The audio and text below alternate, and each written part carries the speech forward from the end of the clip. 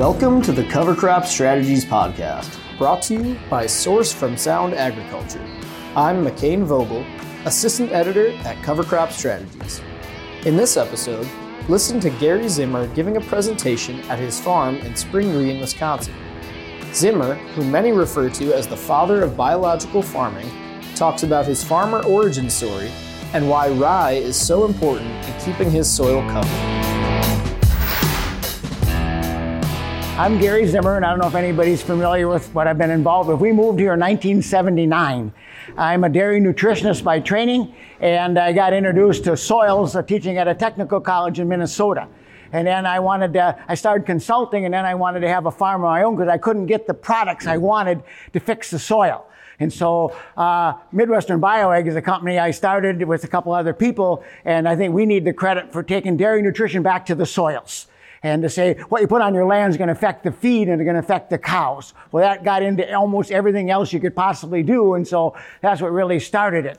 And so then we moved here in 1979 because I wanted to have a farm of my own. I said I wanted to be able to do some trials and demonstrations, and farmers weren't, they were busy farming their farm, and I couldn't get them to collect data. I couldn't get them to do things I wanted to do, so we bought a farm. It was just a hobby farm, and then I bought a research farm in 1991. And then my son was 13 years old, and he started working on the farm. When he was 16 years old, the farm came up for sale across the road. And he said, I want to buy the farm, and I want to milk cows. And I said, wow. I forced him to go to college. I forced him to do all those things which he didn't really want to do. And so he's been farming. He's now 45 years old. He's been farming for almost 30 years, and he's only 45 years old. But I was teaching at the tech school in Minnesota, and I realized that what happened is when he bought the first farm, I had a co-sign on the first one. But he owns all those farms, and my daughter owns a couple of farms. I don't own them because I saw families all fall apart. If he's going to do all the work, he needs to own the farm, first of all, and then he's got his skin in the game, so it was quite fortunate. So in the beginning, then, we were dairy farms, and we had 300 cows, and we actually had 600 acres. Well, then he was getting burned out and having a hard time getting help, and we had to depend upon all this help. And he never married. He married all these farms. So he was 24/7 on the farms, kind of. And so I finally said to him, he was kind of struggling mentally, I thought. And so I said, look, life's too short. You don't need to do this anymore. So he sold the cows to my daughter, and she cut the herd down to 150, and then we started cash cropping. We started here in the 90s on Taliesin, because I was here and we got involved in trying to transition Taliesin to an organic. There was going to be a cooking school there at one time with Odessa Piper and some other people. Carla Wright, we're going to do this cooking school here. So I got involved with Richard DeWild and Harmony Valley Farms and transitioning it to organic. Well, that all fell apart, but we kept on the farm. And so then I got on the board at Taliesin to try to promote agritourism. And that never went. I was 9 years on the board, and my job was to restore Midway. And if you notice, nothing's been done to Midway yet. I was promised that the machine shed is going to be built this year. And so it was a struggle away because they're architectural school. So anyway, I got on the board, and well, then this farm came up for sale, and I wanted to put conservation easements on it. Well, I couldn't get the board. It had 20 people involved. It was only on the market for 24 hours, and I bought it. And I put conservation easements on it. There's some beautiful building sites on this farm that hopefully will never get built. And so then Patrick, my wife's grandnephew, his father bought my business the first round with a bunch of investors. And so he moved in here, Los Angeles kid, and got onto the farm. And so then some of the issues came about. And now I said, my son farms, so things kept transitioning. We used to be corn, beans, hay, and dairy and all that. And right now we're down to 2 crops. We do 1 year rye and 1 year corn. And it's the most incredible farming system we've ever seen. I got about 3 other people doing it now. Yeah, so Margaret deserves credit for starting Sustainable Ag. That was her big project, if I remember right. Did I get that right?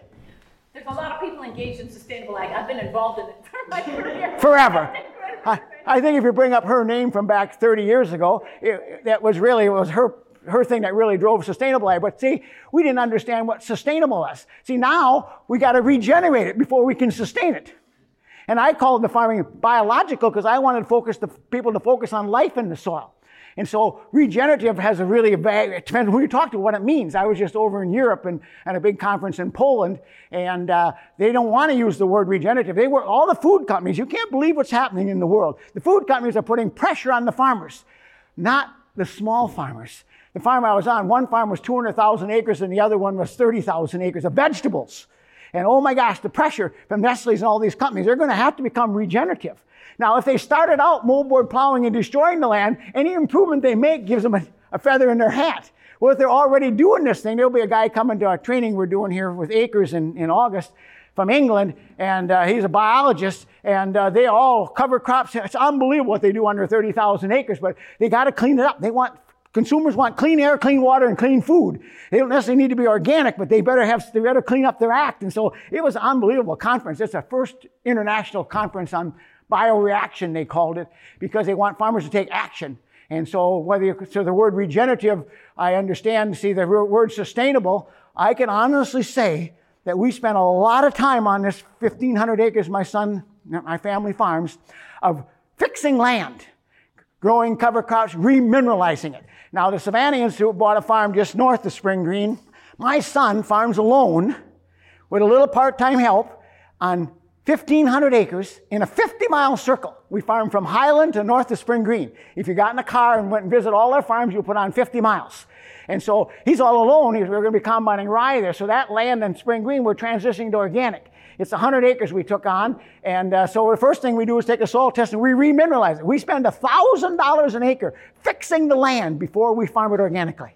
Now, everybody said, oh my gosh, well, we farm 1,500 acres, and that's another 100 there, so $100,000 we'll have invested before we make one nickel off the farm.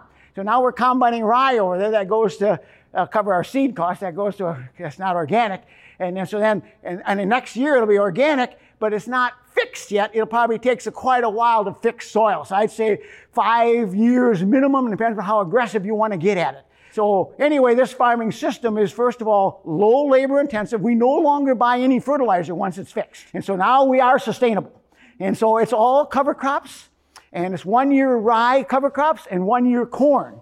And so the farming system, although I own Midwestern BioAg, I've sold out now, but all those years about remineralizing soils. But see, this farm is not probably, you could drive for higher yields. I could be foliar feeding. I could put starter fertilizers on. We do nothing. And only minerals they can put on back on the land come through compost.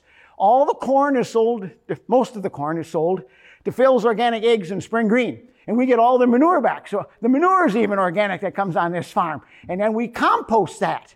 And the reason we compost it is because if you look at our farms, we've got Jimson weed got scattered all over our farms. And we're pretty convinced it came through manure because we had no other inputs. And so now everything is composted. And what we do for composting is really interesting. We make hay off of our pastures.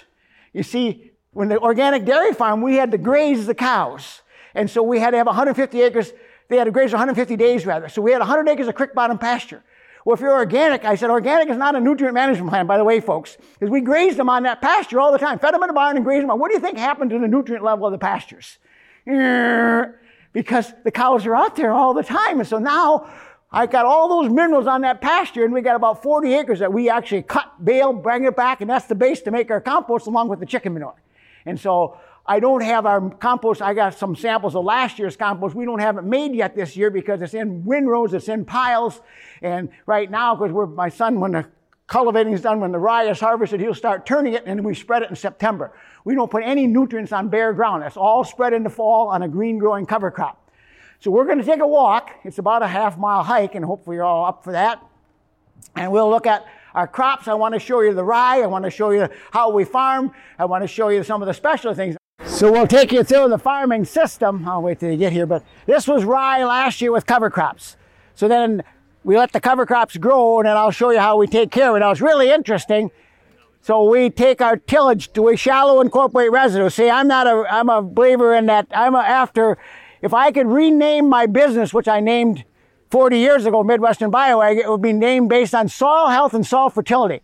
Soil health has certain guidelines, like no crust on top of the soil, variety of plants, all these different kind of things. And soil fertility, people don't understand what soil fertility is. We dump fertilizer on the land and we call that fertility. No, fertility is the exchange of nutrients.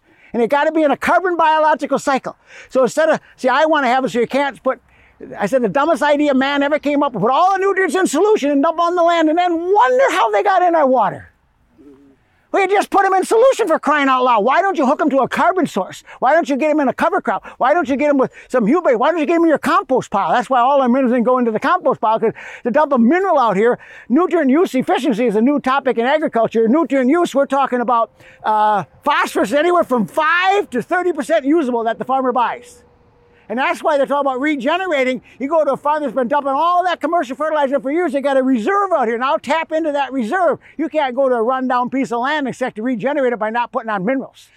So this is really kind of interesting. We got big buffalo cultivar. You see the weeds are right down the middle of the row. That's another free green manure crop. My son will be through here with the big old buffalo cultivator here. As it dries off, it was a little bit wet. So anyway, this will be able to get cleaned up. But see, then he'll go through this. It's almost getting a little too big to go through, but the drought really hurt it here. It got really set back. So normally we take 2 tillage passes in the springtime. We take down the cover crop. We got a big Lemkin disc, and then we follow that with this Kuhn-Krause interceptor. And then, so that would normally be our plan. And then there's so many residues on top that we got row cleaners on our planter, and we plant in kind of these furrows. And then we come along and rotary hoe it twice. Now most of us only got rotary hoed once because it's not raining and there's nothing out here. And then he makes 2 passes with the buffalo. This year only made 1, but you see where the shovel went through the middle of the row. Everybody talks about your shovels pruning off of corn roots. You notice they didn't hit next to the row. They got a big old sweep, one big sweep that's 20-some inches wide, but the point's into the ground. And when that went through, it must have smeared it below and got the weeds to grow in the middle. That he'll be able to clean up right now, but see, he wasn't even going to cultivate until it started to rain, and all of a sudden, that turned green within the last week. There was nothing in there before that, so why would he run through and cultivate? So now, I tell people, that's a free green manure crop you're looking at. There's a plant diversity out there. See, us organic guys don't need to buy cocktail mixes of cover crops. We grow our own without buying them. Lamb's quarters, pigweed, foxtail, you name it, we got it. Now we go after the giant ragweed and we go after the Jimson weed. I kind of pulled out some of the Jimson weed along the end here. So this will clean up pretty good. Our farm, by the way, normally averages about 175 bushel corn. I'm not saying that's the greatest in the country. We don't have the greatest land. We've had some yields measured over 300 bushel on our better land. I was a project on corn varieties numbers of years ago with the University of Wisconsin. And but normally 175 bushel corn, and then we do about 35 to 40 bushel rye. And so I was really involved with the project. I said, you want to feed the world? You know Walter Goldstein, you know Walter, and his variety of corn he's been trying to breed for 25 years. I planted some a couple years ago, and I took my rye and his corn, and we made tortillas. See, this farm produces about 7 million pounds of corn and about 2 million pounds of rye. And that's the proportion we made tortillas. So this farm, this 1,500 acres, can feed every man, woman, and child in Wisconsin for 1 week, a quarter pound of tortillas a day. Now we want to feed the world. Not only that, it's very sustainable, very nutritious, high quality nutrition. I add your veggies and things to it, and you got a diet. And it's a no input system, kind of very low input kind of a system. So anyway, actually now I'm involved with Taliesin. We're supposed to be making whiskey at Willisheim's. You see, they're always begging for money, and I tell everybody I put all my money into agriculture. I'm not willing to put my money into restoration. But after being on the board for 10 years, I finally talked to, after 4 months of arguing with lawyers, they were worried about getting sued if someone got sick on the liquor. If you get sick drinking liquor, you're going to blame overconsumption. You're not going to blame toxins, for Christ's sake. So finally, we got them to give approval. So Willisheim's jumped into the game, and they're going to work with us. We're going to make 10 barrels of whiskey. And so, and I said to Taliesin, that's a fundraiser, all the money is supposed to go to the restoration of Midway, which I've been trying to get done for 10 years. And so, but anyway, Willisheim's are going to make the liquor at just covering some of their costs. I'm donating the rye. A $70 bottle of whiskey, how much money do you think the farmer gets out of it for the rye? 50 cents. No, that's less than I thought either. The cork is more expensive than the rye that went to make the whiskey. So I said to Willisheim, don't you dare send me a bill. You can have the damn rye. 50 cents a bottle. I said, I don't know. And then there's also bourbon they make. There'll be some corn involved with it. So that's the project I got going over there to kind of promote some of the markets we have. So distilleries are one big market. Flour and then cover crops is probably where most of our seed gets to go. I'll volunteer to be a taster. I don't drink hard liquor very well, so I went up there and they brought out the bottles and I felt obligated. I did get it down. I don't drink hard liquor very well, but see. But anyway, well, yeah, they got some their rye whiskey's been doing all right, so that was a nice project. So.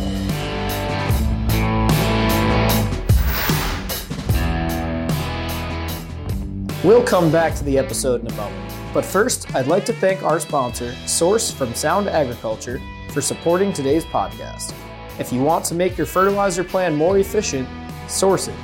Source from Sound Agriculture optimizes the amount of crop nutrition supplied by the microbes in your soil, providing 25 pounds of nitrogen and phosphorus per acre. It's cost-effective and easy to use. Just throw it in the tank and spray in season. If you want to unlock your crop's potential and increase ROI, there's only one answer: source it. Learn more at sound.ag. And now, let's get back to the episode.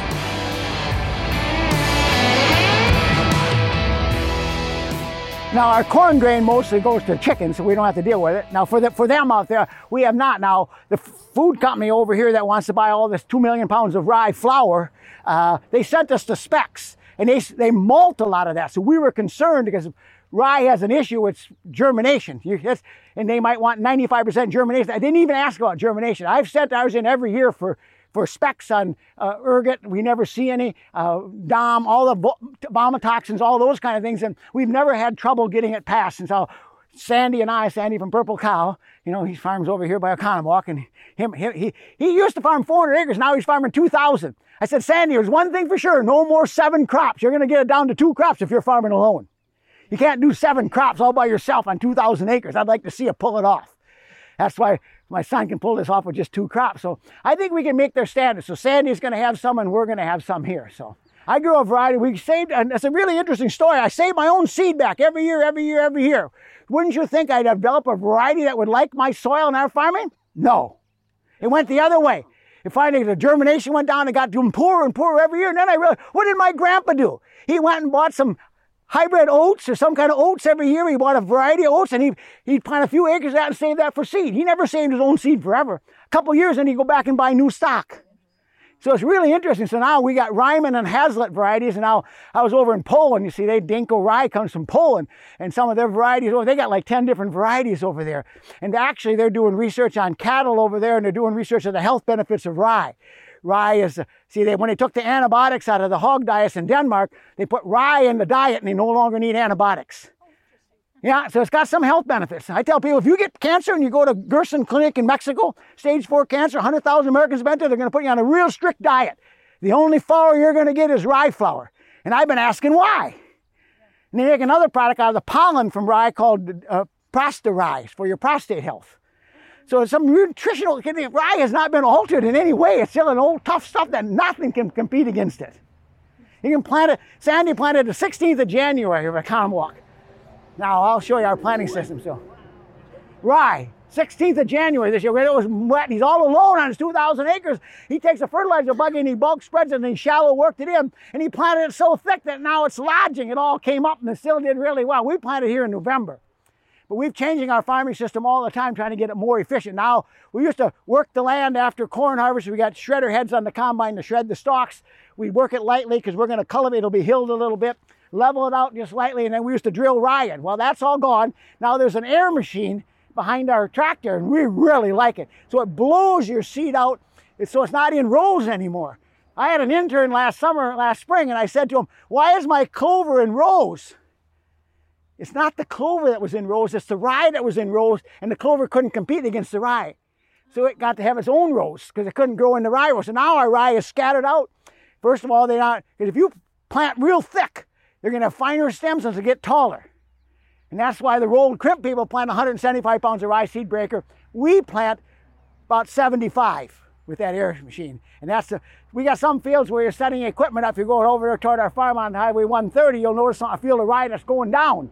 That's because Nick was setting up the equipment that got planted way too heavy, and you double the rate, you get up to 100 and some pounds of rye, and it'll be flat because they get real tall and spindly. So we're trying to get one that grows shorter and stockier and all those kind of things. So anyway, yeah, it's not a pretty crop this year, but didn't get any rain. So we'll go down there and stop at the rye. You can have blueberries on the way back. You got to get your exercise first. Isn't that amazing? The first years at Savannah, there's not a weed in the fields, not a weed grows. And it's been so many chemicals out there, and now we've limed it. We'll put some more lime on it this year. In about 3 years, that farm will be solid damn weeds because they've been waiting for their chance. Now, if we walk along, you can step and take a look and say, this was See old rye, it puts a pretty nice head on it. Now what's really happening after several years, 1 year soil building and clover, and the next year corn, our nitrogen levels are building up in our soil. And as our nitrogen levels build up in our soil, our rye starts doing better all the time. And so this was planted, like I said, 75 pounds an acre. If you look at it, it's not in a row. It's just bulk spread and put in there with our we follow the tillage tool behind our air seeder. And we're more interested in the underseeding. Because as dry as it was, we thought all the clover and things would die, but that's not what happened. Now the field at our home farm that we irrigate, the cover crop is neck and neck with the rye. See, the trouble is we didn't get this rye planted until the end of November, so it didn't grow much last fall. So now, when we combine, because we can combine faster than they can haul the grain away. So my son will be combining the corn, and the end of the field will sit the air seed and the tillage tool. So the same day it's combined, be worked, and the rye will be planted. So it'll be scattered out over time, but we'll be planting first part of November instead of the end of November. Now we want to get it about that tall in the fall, so then when you frost seed, the rye is ahead of the clover. If it was raining all the time, the clover would be neck and neck with this rye. Also for erosion. Yes, that's right. And now that gets tilled up, and then this gets erosion sake and getting a cover crop on the ground. Now it comes up, and it wasn't much there until spring when it really took off. We've never had rye fail, and I said it's just that we're getting it planted too late. We were because of the weather, but yeah. So now we like the way it's transitioning, and we'll get that fall done. Then in the first week in March, the end of February, he'll go out and frost seed. He's got a big grain thing on the back of his side-by-side. He can seed 25 acres in the morning before it gets muddy on frozen ground, going 25 miles an hour with that frost seeder, spinning it on. That thing holds about 3,000 pounds, and across the fields he goes with it. And so anyway, you can get a lot of seed. So we used to do a blend, a four-way blend. I had red clover, white clover, crimson clover, and alfalfa. The crimson clover never did really well. Red clover dominates, and now this year we took the alfalfa out because that didn't compete very well. We put sweet clover in. Now the sweet clover is the problem. I want a big taproot. I want a rhizome root. So I got different root systems. So I said 3 different clovers because they got different rooting systems. And the sweet clover really took off, and I'm a little nervous about that baby, but that's going to have a big taproot system because we do run shallow incorporating residues, but if it's a wet, muddy year, we also got inline rippers. We got a ripper that just cuts slots in the ground and picks the soil back up if we compact it. Now we try to stay everything on 12-row equipment, so everything is all wheel track, we're all 30 feet wide with everything except the combines are not. And so, and the tillage tools when we get done with this, and this will now, after it's combined, we'll just leave it until about the end of August, and then it'll get flail mowed down. Everything stays. And then another crop will grow. Now, some years we didn't flail mow it, we just let it grow, and the clover got this big, and then it killed itself. So now we flail mow it, so we get the clover that's here now, and some years it's going to be like this. Most years. This year, there's no moisture, it's not. And so then we get that growth, plus the rye straw, and then we get the growth that takes place by the end of August. There'll be another crop this tall. And then come winter, it'll be this tall going into winter. And then next spring, when it gets this tall, we'll take it down. So we don't plant mammoth red clover. We plant Freedom and high, expensive 4-cut red clovers. We want 4 cuttings out of that red clover in that 1 year. And then you can't do that with mammoth as a 2-cut system. And so we got Freedom and other better genetics. The question was, how did rye perform in a dry year? And that's what I said to say. At our home farm, if you drive by, we got 100 acres under irrigation. Savannah Institute North of Spring Green, that's 100 acres under irrigation. And it doesn't get the corners. You cannot drive by our farm and pick out where we watered and where we didn't. The only thing you can see difference is the cover crop. The clover is much bigger where we watered, but the rye, this stuff is tough. And that's why in Poland, and that's why places where they didn't have any money on their sandy soils, that's why they did rye instead of wheat. Wheat would be all dead and dying up as dry as we were, but rye, we can't even see the difference where we pump the water. It's a tough old buzzard. Our whole thing is right now, we got this rye revival. Until I got a market for rye, so if we get 35 bushel rye, 30 to 40 bushel rye is all we really care for. I'm more interested. Now guys have said, why don't you plant it thicker and get 50 bushel? I said, for $10 a bushel more, and I don't even have a market, 10 bushel at $10 a bushel is $100 an acre. You want me to harvest this, till it all up, and plant a cover crop when I already got one? Why would I want to do extra tillage? And so there's not enough money in rye to do that. So we're going to keep our planting rates really low because we want that underseeding until I get a better market. Even then, our rye yields are going up because of our carryover of nitrogen. Our nitrogen levels are building higher and higher and higher. I showed pictures last year at my winter meetings where after 3 years of doing this, you can see right to the line, the rye the next year is greener and taller than where we didn't have the cover crops. And that's following corn. So the corn should have sucked out quite a bit of N, but we're building up our nitrogen levels in our soil. So as we walk along, you can kind of look in there. You'll see our cover crop's not pretty, but it's there. And now that we got rain, I think it's even there, and we're in spring green on the sandy soil. The cover crop survived fairly well. Now what we'll do is, that's why we don't want this to lodge and kill our cover crop, because then we got to go do something. But what we do have is we'll just take a regular grain drill with double disc openers rather. If it lodges or there's bad spots, we'll just take his drill and go out there and fill those in. And we'll normally do that in August, and we'll normally take forage oats, peas, and radish in the grain drill. Only if the cover crop is not there. We aren't going to leave it without a cover crop. So we got Michael Dolan took some of the hay from back here. That's where we're going to walk next. And I did a measurement of how much carbon and how many nutrients we took off the soil. If I charge you for the minerals that you hauled away, and I charge you for the carbon you hauled away, you can't afford my hay or straw. I said, everybody says, well, you need livestock? I said, no, we're feeding. All this goes to our soil livestock. And what we got here, and that's the other word when we get back to what we're going to talk about, the rye straw in here is a soil building complex carbon. The clover is your fertilizer. So I'm a dairy nutrition guy. If you're going to grow cover crops, you need to put one more word into your vocabulary. That's called digestibility.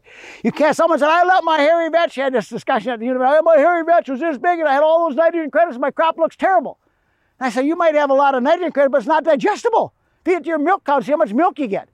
If you'd have taken it down when it was this tall, you'd have fertilizer. It's highly digestible. So you got to manage your cover crop. If you just want to build soil carbon, you'd let it get mature. But we want to grow a crop. So we got this combination. This straw all be gone by next year. That's all digested down, but we'll flail mow that later. But yeah, if you're really behind, we are going to bale a little bit at home. We have in the past. We grazed some at home, and we also baled up the straw. But that's next to the farm where all the cattle are. We can get manure back out there, and neither one of those made the crop any better the next year. I think it's a horse apiece. I think you're trading. If you took this off and you had manure that you could bring back on, you're doing a trade-off a little bit. And like I said, we grazed it in the fall and got milk off it. And you got to look at the dollars you get. That might be feasible if you had your livestock and things out. You got to realize we're in this 50-mile circle, and there's no way we could have cattle here, even with collars on them. Gary, how much manure are you putting on? We put on the compost on 1 ton to the acre, except at the home farm where all the cattle were, we're down to 1,000 pounds an acre. And now on the Savannah Institute farm north of town, that'll be 2 to 3 tons. We're still trying to build the numbers. And that, I tested my compost last year and the numbers came back so perfect, I'm afraid to test it again. So it was really high quality compost. They said, we turn it with a payloader. We got big windrows out here and we put the chicken manure in it and we turn it with a payloader, and we might get some liquid from anaerobic digesters, because that's got a lot of biology in it. Because I make fertilizer in Indiana on the back of an anaerobic digester, and so it's got a lot of benefits coming out of anaerobic digester, that manure. So we might use that if we need a liquid source for our compost. Gary, why do you plant rye instead of wheat? Well, because last day of planting wheat is when? The first week in October. When did we plant this? The end of November. Now, I realize that. So someone said, what about triticale? Well, that's the middle of October is your last planting date. Well, we're not going to be harvested in November. So it's the only crop left is the one you're looking at. After corn. This is it. After soybeans, you might be able to sneak in wheat or something. But that's why we're a 2-farm system. This is the only one that works.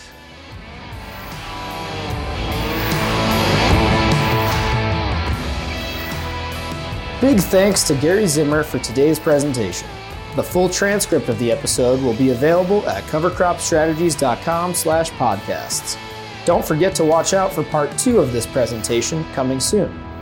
Many thanks to our sponsor, Source from Sound Agriculture, for helping to make this Cover Crop podcast series possible. And from all of us here at Cover Crop Strategies, I'm McCain Vogel. Thanks for listening and have a great day.